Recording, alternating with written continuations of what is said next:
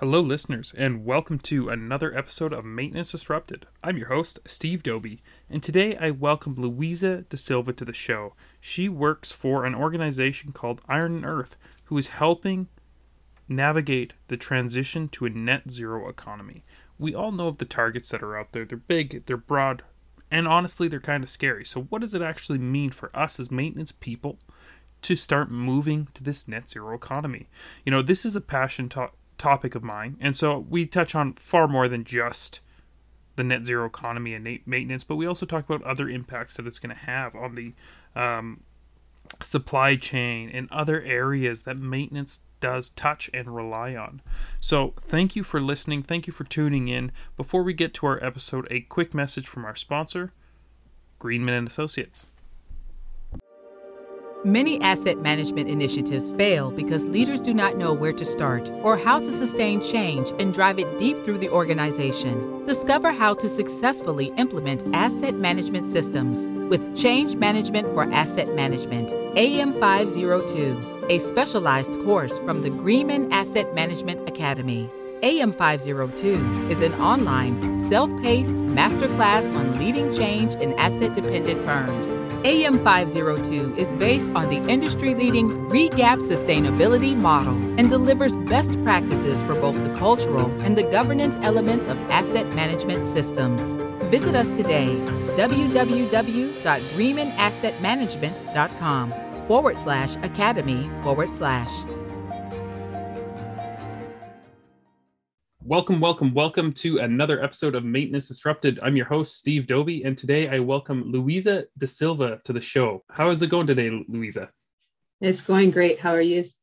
I'm doing very well, and I'm really excited about this conversation. Luisa works for, or is the executive director of Iron and Earth, and an organization that is doing a lot of work that I'm pretty excited for. So I'll let Luisa start and tell us a little bit about herself and a little bit about Iron and Earth, and then we can jump more into the topic today of decarbonization and how that's going to affect maintenance. Awesome. Thank you so much, Stephen. And I'm really glad to be here today with you and your listeners. So a bit about myself. I'm a geoscientist by training. I started my career in the Alberta oil patch.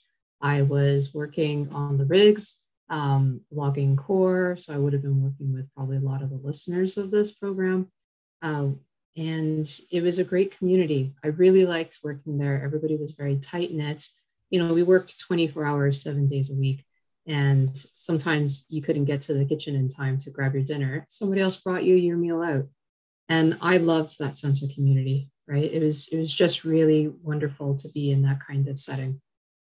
But the reality is, of course, that a lot of us ended up in the oil patch, not because we chose to have that kind of job, but because at the time that was where the energy economy and a lot of the economy in Canada was booming.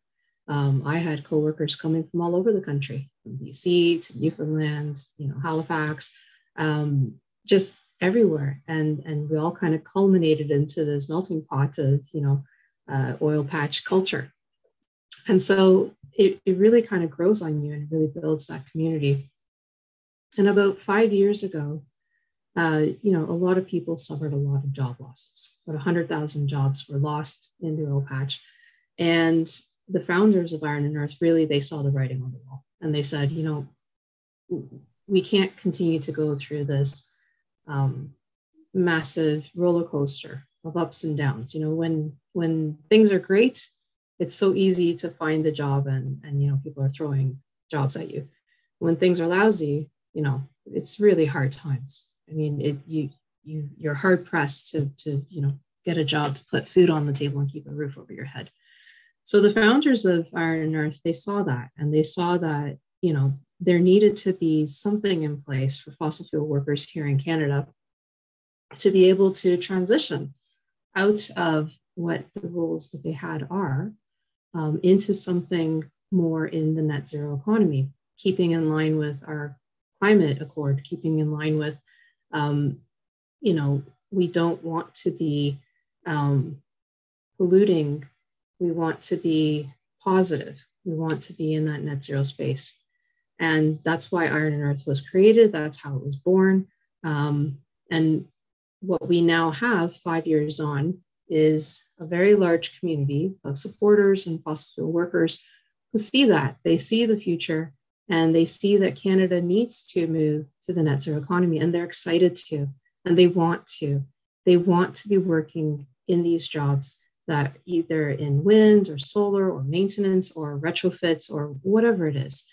They see the opportunities are there, and they know that by working in this economy that they're leaving a better place for their children, for their grandchildren, and it's more holistic. That sounds super, really interesting. And, it really resonates with me being, I've worked in the mining industry most of my career.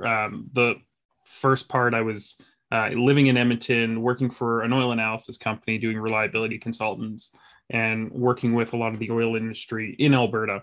And you're right. It's a place that has such great culture and a lot of great people and a lot of great ideas. And, most people are working there because it's, the job that we need. It's the industry that's there. And we recognize that we need to challenge that, and we need to move to a place where we're reducing our carbon footprint overall. And, one of the things that I've noticed is, companies are coming out with a lot of different targets. So my company, Tech Resources, for instance, we've got a net zero by 2050 and a 33% reduction by 2030. And like, that's a big target, even the 30% reduction for how people operate today. And it takes a lot of creative and paradigm shifting work to actually get to that space. And so this is why, when I heard about Iron and Earth, I got really excited because I'm looking at what's coming in the maintenance space. And a lot of these targets are being set without maintenance in mind. And inevitably, a lot of things are getting rolled out to achieve these aggressive targets that need to be maintained. They need to be worked on.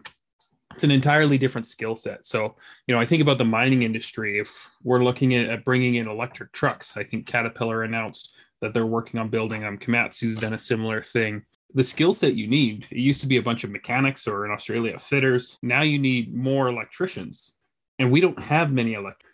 And most of them aren't in the industrial space, or if they are, they're not working on that type of equipment. So how do you see that transition? Or what do you see, I guess, for that skills gap that we have today? And when we're looking at those 2030 and 2050 goals, what needs to happen? Yeah, well, in the fossil fuel industry, for example, there's a wealth of skills that, really can be tapped into to get to those targets. And so, for example, with electricians, some of the programs that we run, for example, are specifically like solar skills for wind, solar skills for electricians. And so it's just a little bit of reskilling or upskilling that people need. It's not that long. It's something that people can achieve definitely less than 12 months. But for example, for Alberta or like Iron and Earth, we run programs where people can be just upskilling within a much shorter period of time and translating what they already know into what is needed into the new careers that they would be looking at. Leaving maintenance out of the conversation is never a good idea, because ultimately, once the infrastructure is installed, that skill set, of doing the installation either moves to another location or, does an installation somewhere else. But with what has just been installed, now that's where it passes to maintenance, right?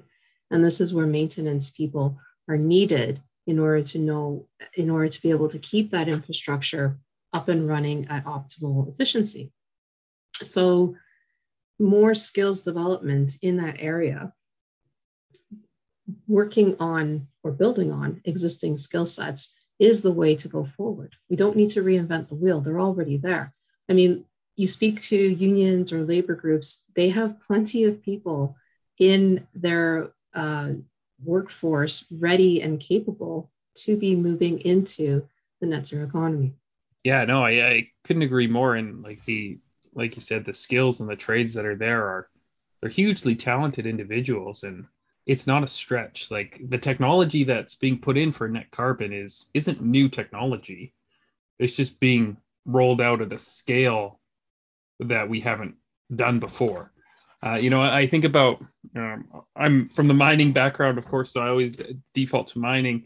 But we've got the trolley assist systems at mines where you've got a truck hooked up to a catenary system. And, when you think about decarbonization, we're going to get more of those. Those are going to go across the industry, and maintaining those is nothing new to us. We know how to do that. We just need to hire more people and train more people that actually can do that work and make sure that our crews are set up for it. So, I look at what we have to do on a mine today, and we've got, like I said, the mechanics and electricians supporting a little bit of it, but it's going to shift to more, instead of 70-30 mechanics to electricians, it's going to be 70-30 electricians to mechanics, because we're still going to have those steering and brake systems that you need that trade for. But, what seems more of a better option is looking at companies upskilling their workforce and getting them dual certificates and different certifications that way, and bringing in this training in-house. So, how hard is it for a company? What is that training program look like? Like you said that you can do that in 12 months. Or less. Or less. So, this is one of my big concerns when I think about this is, how do we get everybody upskilled? And 12 months is like, that's not a long period of time. So what does that look like? What is that? Yeah, so I should probably clarify that, the 12 months or less is based on our abacus poll that we ran last year.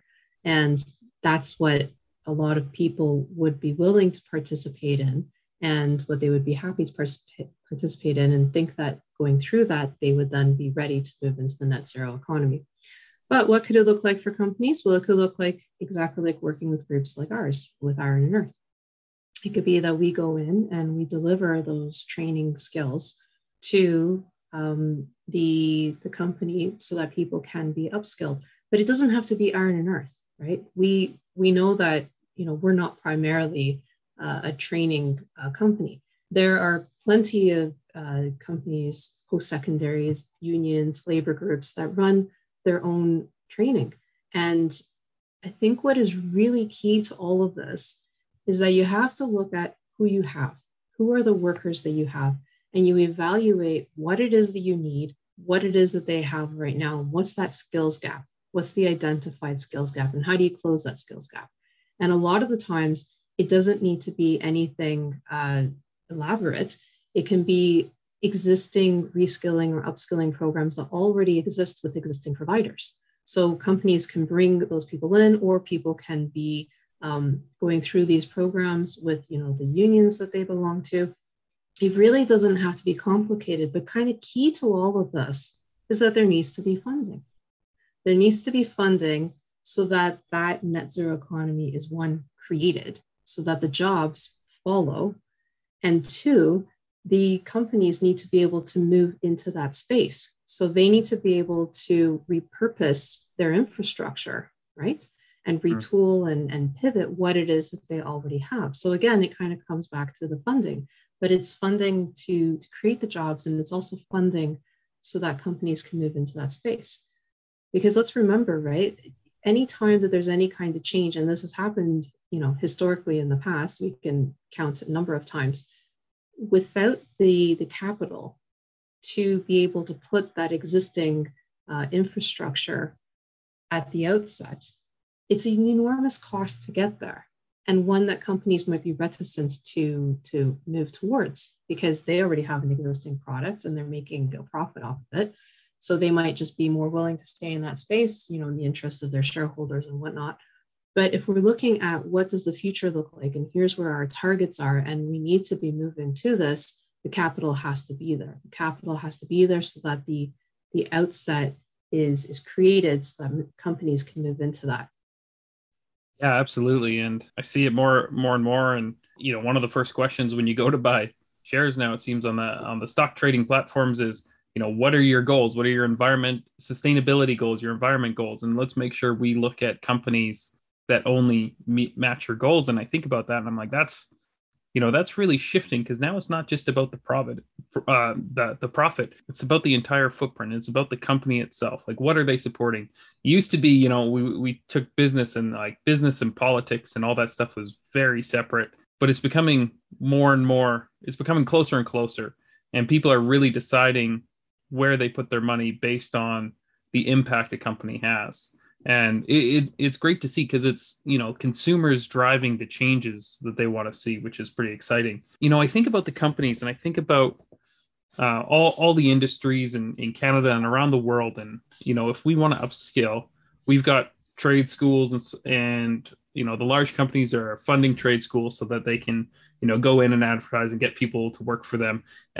They go to university, same things, the advertisements there. And traditionally that advertisements haven't been in in that electrical and environmentally sustainable space. Like I know when I was at university and we had our courses on environmental stuff, it wasn't sponsored by any company. It was the university doing it because it's, the right thing to do, but there was no funding for those programs. So is that changing, and we're seeing more and more fundings for those programs and companies stepping up to the plate to make sure that we're getting that funding for those different training programs that are needed to move into the net zero space? I think we're starting to see that change happening. Yes. We're seeing more private companies that are interested in organizations like ours, for example, and supporting that reskilling and upskilling initiatives. They see the need for people, for the skilled talent, like we've been saying. And so for them, what better way than to ensure that, it's part of what they're doing. And you're right, what you said initially there about the companies that are not being concerned about ESG, that is becoming like a negative tick on their books.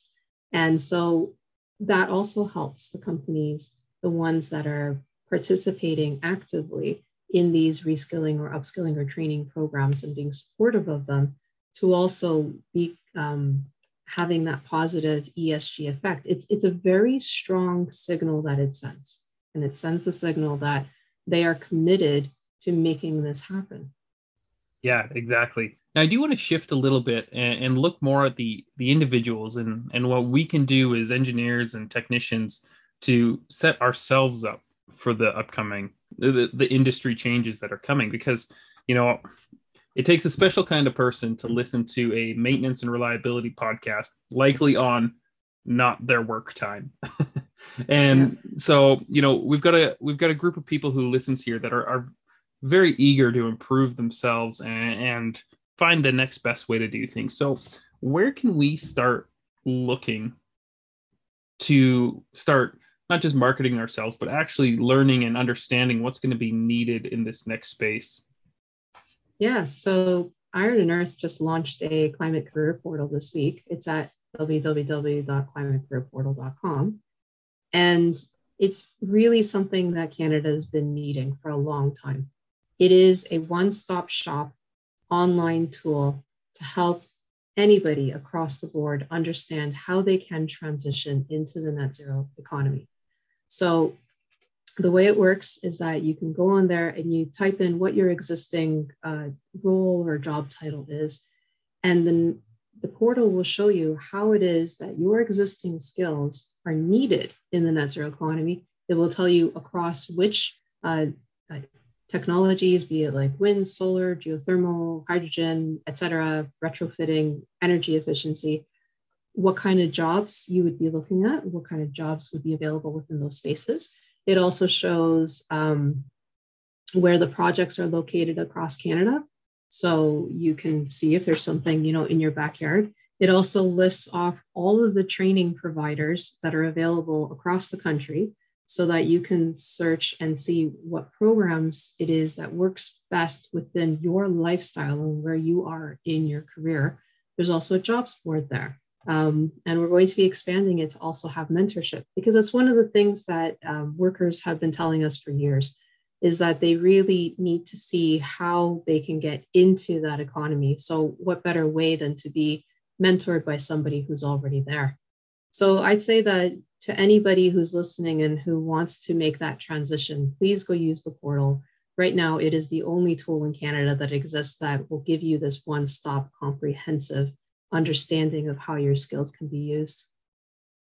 Oh, that's so exciting to hear, and I'm going to check it out right after we're done recording here, and I'll make sure that link for that is put into the podcast description, and I'll also post it on our LinkedIn post. So if you're listening to this on your drive, you can just follow us on LinkedIn, and you'll see it there. So, well, and that's a really cool service, and one of the questions I get a lot is how do I get into maintenance and reliability? And so it's never easy to break into a new industry or a new job type or anything like that. And I know for maintenance, it's most of us land in the maintenance and reliability space because we just got a job there. We saw a job and we applied for it and we got it. We're mechanical engineers or other types of engineers, and we come from different backgrounds that just fall into it. But you don't go to school to be a maintenance engineer. You go to school to be a mechanical engineer. But it doesn't.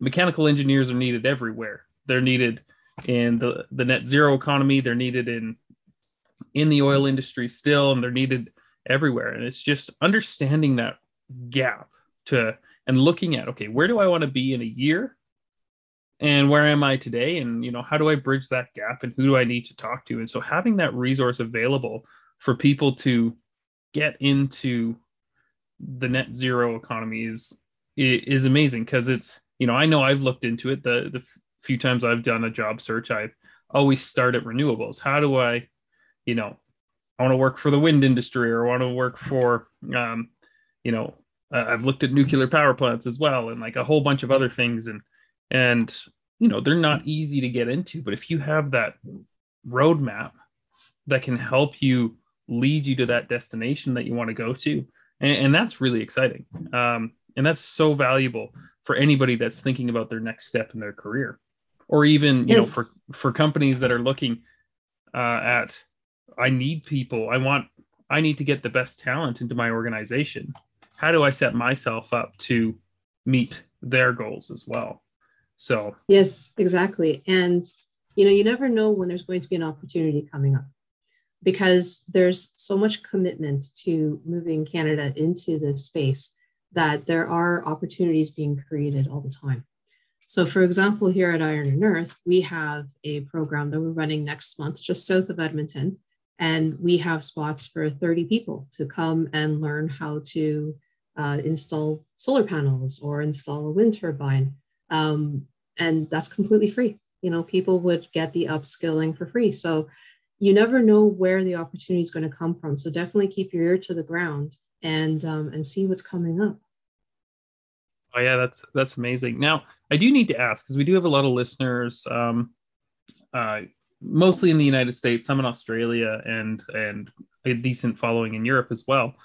Is there other organizations or other groups that you know of for people in those locations that they can start looking to find how they can make a difference in their country?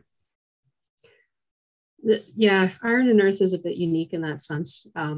We are one of the only organizations that occupy this space of these kinds of workers that are looking to implement these kinds of solutions. Um, in other countries, there are other organizations, but I don't think that they work specifically with workers.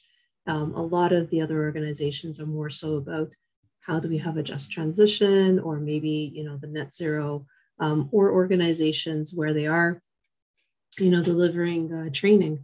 I don't know any that I can name offhand right now, but I'd say that Canada's probably pretty unique in this space, because we are the fourth largest oil producer in the world. And so we do have an enormous workforce. We have 280,000 people that work directly in fossil fuels, and I think close to 800,000 that work indirectly. So, we're talking about like 1/30th of the population of the country being potentially displaced from their jobs. So from that perspective, we are fairly unique. So there is a lot of organizations here in Canada that occupy that space. I would imagine that, the UK, because they're also an oil producer, Australia, because they have a lot of mining, and in other countries that they might have something similar, but they might also need like an Iron and Earth chapter there to help them along their way. Yeah, that sounds like there's no reason it can't be global, right? Exactly. It's a global Exactly. problem. Yep. And if we move just away from the oil industry transition as well, because we are seeing it, other industries outside fossil fuel that need to move down this road. I mentioned mining there with, looking at electric trucks or hydrogen trucks or whatever it might be, the trolley system. What other industries that you know of are making big transitions like that are setting these aggressive targets and have a big gap to get to those targets? Oh, I think everybody is doing it. I mean, the first two that come to mind is forestry. Forestry has really aggressive targets as well. A combination of, having carbon capture coming so much from forests, but also trying to meet the lumber needs of and lumber demands of, keeping up with housing, for example. But supply chain, like supply chain is the biggest one. And I would love to see, a carbon footprint everywhere, like on like end of life products, to see how much of a carbon footprint it was. Because if I'm ordering something and it's come from China, or if it's come from down the road, that makes a huge difference to the what your end carbon use is. So supply chain definitely has, but it really affects everybody, like even banking, right? Which doesn't strike us at first. Even banking has, their transition to net zero, and it could be because of where they're placing their investments. Or, we're coming out of a pandemic right now where a lot of people have been working from home. And that's also been, keeping carbon out of the atmosphere because people haven't been jumping in their car and being stuck in traffic for 2 hours each way to get to a job.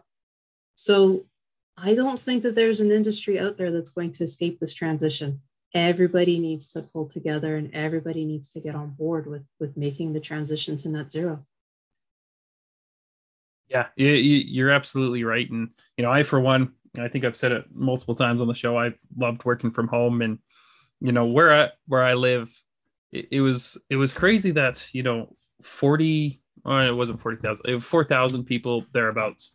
One day it was decided everybody's going to work from home, and 4,000 people moved to working from home just in my company. And then other companies around the world did similar things. And it was phenomenal. And where we have gotten in the technology space with the cloud and everything that's needed to do your job remotely, it's all there. And I think we found that companies can be more productive with people working from home. And you're right, it takes the cars off the road, it reduces the traffic, it reduces the noise, and it reduces the carbon. It's, our reliance on infrastructure.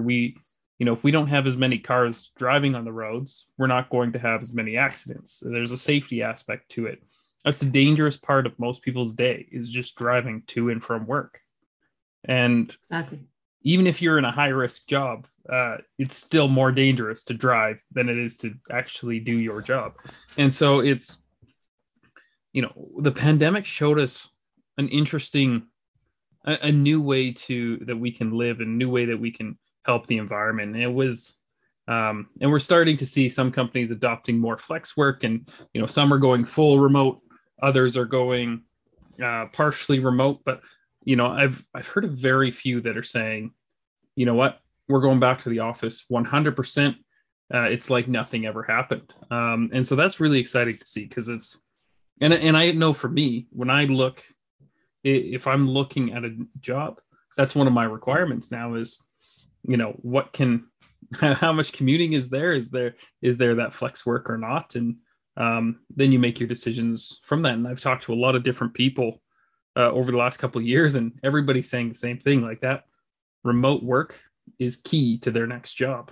So, and there's a nice net environment benefit to that as well. So, Absolutely. And that's the strong point, right? Is that where it's possible, if you don't need to be traveling to and from work, I think that that's really important, that companies provide those opportunities. We both know that, of course, there are people that have to do their job at a specific location, like, nurses and doctors, they have to be in the hospitals, or, people that are working right at the mine site, they have to be there at the literal coal face. But for those of us that don't need to be, Why should we continue to contribute to that carbon in the atmosphere? Just let us work from home. Yeah, absolutely. And one of the other interesting things that we've talked to, or that I've heard about is a lot of these smart grids and their impact. And I think about the maintenance industry of that. And, we went from having massive power plants, 4 or 5 huge coal burning generators needed to power a city or power a region. And now we're seeing more like little generators being scattered throughout. And, some of them are even, in the neighborhood and that's supplying power, but they're just the local neighborhood. And, what have you seen in that area? Like, how is that transition, affecting the workers? Like, it takes, do you see that it takes a lot more people to maintain those smart grids, or is it kind of a one-to-one? We're just more remote in how we're maintaining those? I think from what I see, it's just more of a remote situation. So the manpower needed is pretty much the same in that kind of situation, if you're in an urban area or if you're in a rural area or a completely remote area. But of course, there are other things to be taken into consideration the more remote you go, which, again, I'm going to go back to supply chain. But if you need parts to be coming in, you need to be planning that well more in advance because it's going to take a lot longer to get to you. So then how do you plan that out in terms of your energy needs? And I think that then starts to change the management of the maintenance, right? Because then you probably should be doing maintenance on these systems more frequently than you would in an area where things would be more available to you because you don't want to ever be out. Yeah, absolutely. There's always some good math around part lead times and other things. And, I'm interested to see when that carbon footprint piece comes into that calculation. And, when we are looking at an outage or when we should do maintenance on something, for the most part, parts are available. We can get them sent here for a cost and have them within a day or two, even some of the largest pieces. And that's obviously pretty carbon intensive. And so that just-in-time maintenance that we tend to strive for, we want to get the most out of our assets. And so we're running them right to the brink of failure and then we fix them. And, being more proactive and it's kind of, it almost seems like it's not environmentally friendly to change something sooner rather than later, because you're putting more steel in and you're replacing something before it's worn out. So, what if anything, have you seen on kind of that back end supply chain that's coming out that's, making it more effective and more improving those, the carbon footprint of the equipment that, if we do change something earlier, what's happening in the background to those pieces that we're sending out? Is that steel getting recycled is that being recycled in a way that's lower carbon than producing new steel? I know there's a cost and things like that too. And batteries is a big one for that too. That was a very scattered question. I hope it made some sense there. Yeah, no, it does make sense. I don't have a lot of background in supply chain. So the only thing that I can speak to there is people that are in my network that are working in that space. So I know that those people that work there, they are very concerned with the carbon footprint with the supply chain. And so it very much like, for example, with companies needing to show that they have their ESG, otherwise it's kind of dinging them. It's the same thing in the supply chain space, right? When they need to be able to show that they are being carbon conscious. And you're right, this just-in-time way of existing in the past completely depends on a supply chain that will always be available to you. And time is no issue because mountains can be moved as long as you can throw enough money at it and get enough of a carbon footprint going. But I'm thinking about another company that I know that exists in Montreal, and I can't think of the name right now, but they've been quite innovative because what they've done is they've placed sensors on their mining trucks within all the moving parts, like where the engine and the motors are. And these sensors are constantly sending back information, and they have people monitoring this data to see at what point in time are these parts going to potentially fail? And because they've had these sensors and because they've been able to change something out before the failure happens or before it's really kind of getting worn down, they've actually seen an increase in productivity, because then you're always operating the vehicle, in this example, at optimal efficiency, rather than having maybe a few parts that start to wear down. That does affect your efficiency and it does affect your bottom line. So I am all for, having things replaced to keep it optimal, because ultimately that reduces your carbon footprint. Yeah, that's a great point. Like if you've got on that truck example, there's so many things that could impact your engine that makes your engine less fuel efficient. And if you can keep those things going, and keep those things in good shape, then you're going to keep that carbon footprint for that unit way lower. And and a lot of, we're supposed to change engines based off of how much fuel they burn, but there's nobody, it's hard to calculate and it's hard to actually measure that fully and effectively throughout its life cycle. So we just tend to default to hours. But when you think about, as we get better at measuring that, then we're going to get to a space where, like, okay, if we can burn less fuel, then we also can make this part last longer. And so there's a benefit there as well. But there's also, I think about the oil that we put into the components. And we've gone through a transition over the last 10, 20 years of moving to more synthetic oils. And it's been a fairly understated advantage of that, but that it does make things more fuel efficient as well. It makes, when weather's cold, it's easier to start the equipment, and that's where you burn a lot of your fuel. When, you're up to speed, it keeps things from wearing quite as fast because of different lubricity things. And I could really nerd out about lubrication and talk about why there's a big fuel benefit, but we do see on fleets a 1% to 2% fuel efficiency gain just by moving from a 15W40 to a 5W40 for a diesel engine. And you think about that across all the cars and trucks that are running diesel in this case, like that's a lot of savings. It's not much on maybe your personal vehicle, but on a mine of 200 mining trucks or something, that's a lot. Absolutely. And you highlighted great points, which is sometimes we feel like all of the problems on moving towards climate solutions sit on our shoulders as consumers. And we do carry quite a bit of that because our consumer choices dictate what companies provide to us. But there are going to be, a factor of 10 or 20 or 100 carbon impact that companies make that it doesn't really have much of an impact on us. So one of the best examples that I heard in my life, I spent quite a bit of time down in the Rotterdam harbor, and I would see that there was ships just sitting there for 24 hours waiting to come into harbor to unload their cargo. This is well before the pandemic happened. And the amount of fuel that they burn sitting there for those 24 hours, one person would never use in the lifetime on their car. And that kind of example of this ship sitting in harbor happens thousands of times over every single day or every week in harbors around the world, now made worse by the pandemic because they can't get enough of the stuff off their ships. And so they've been sitting there maybe for 7 days, right? We're talking about tens of thousands of liters of fuel.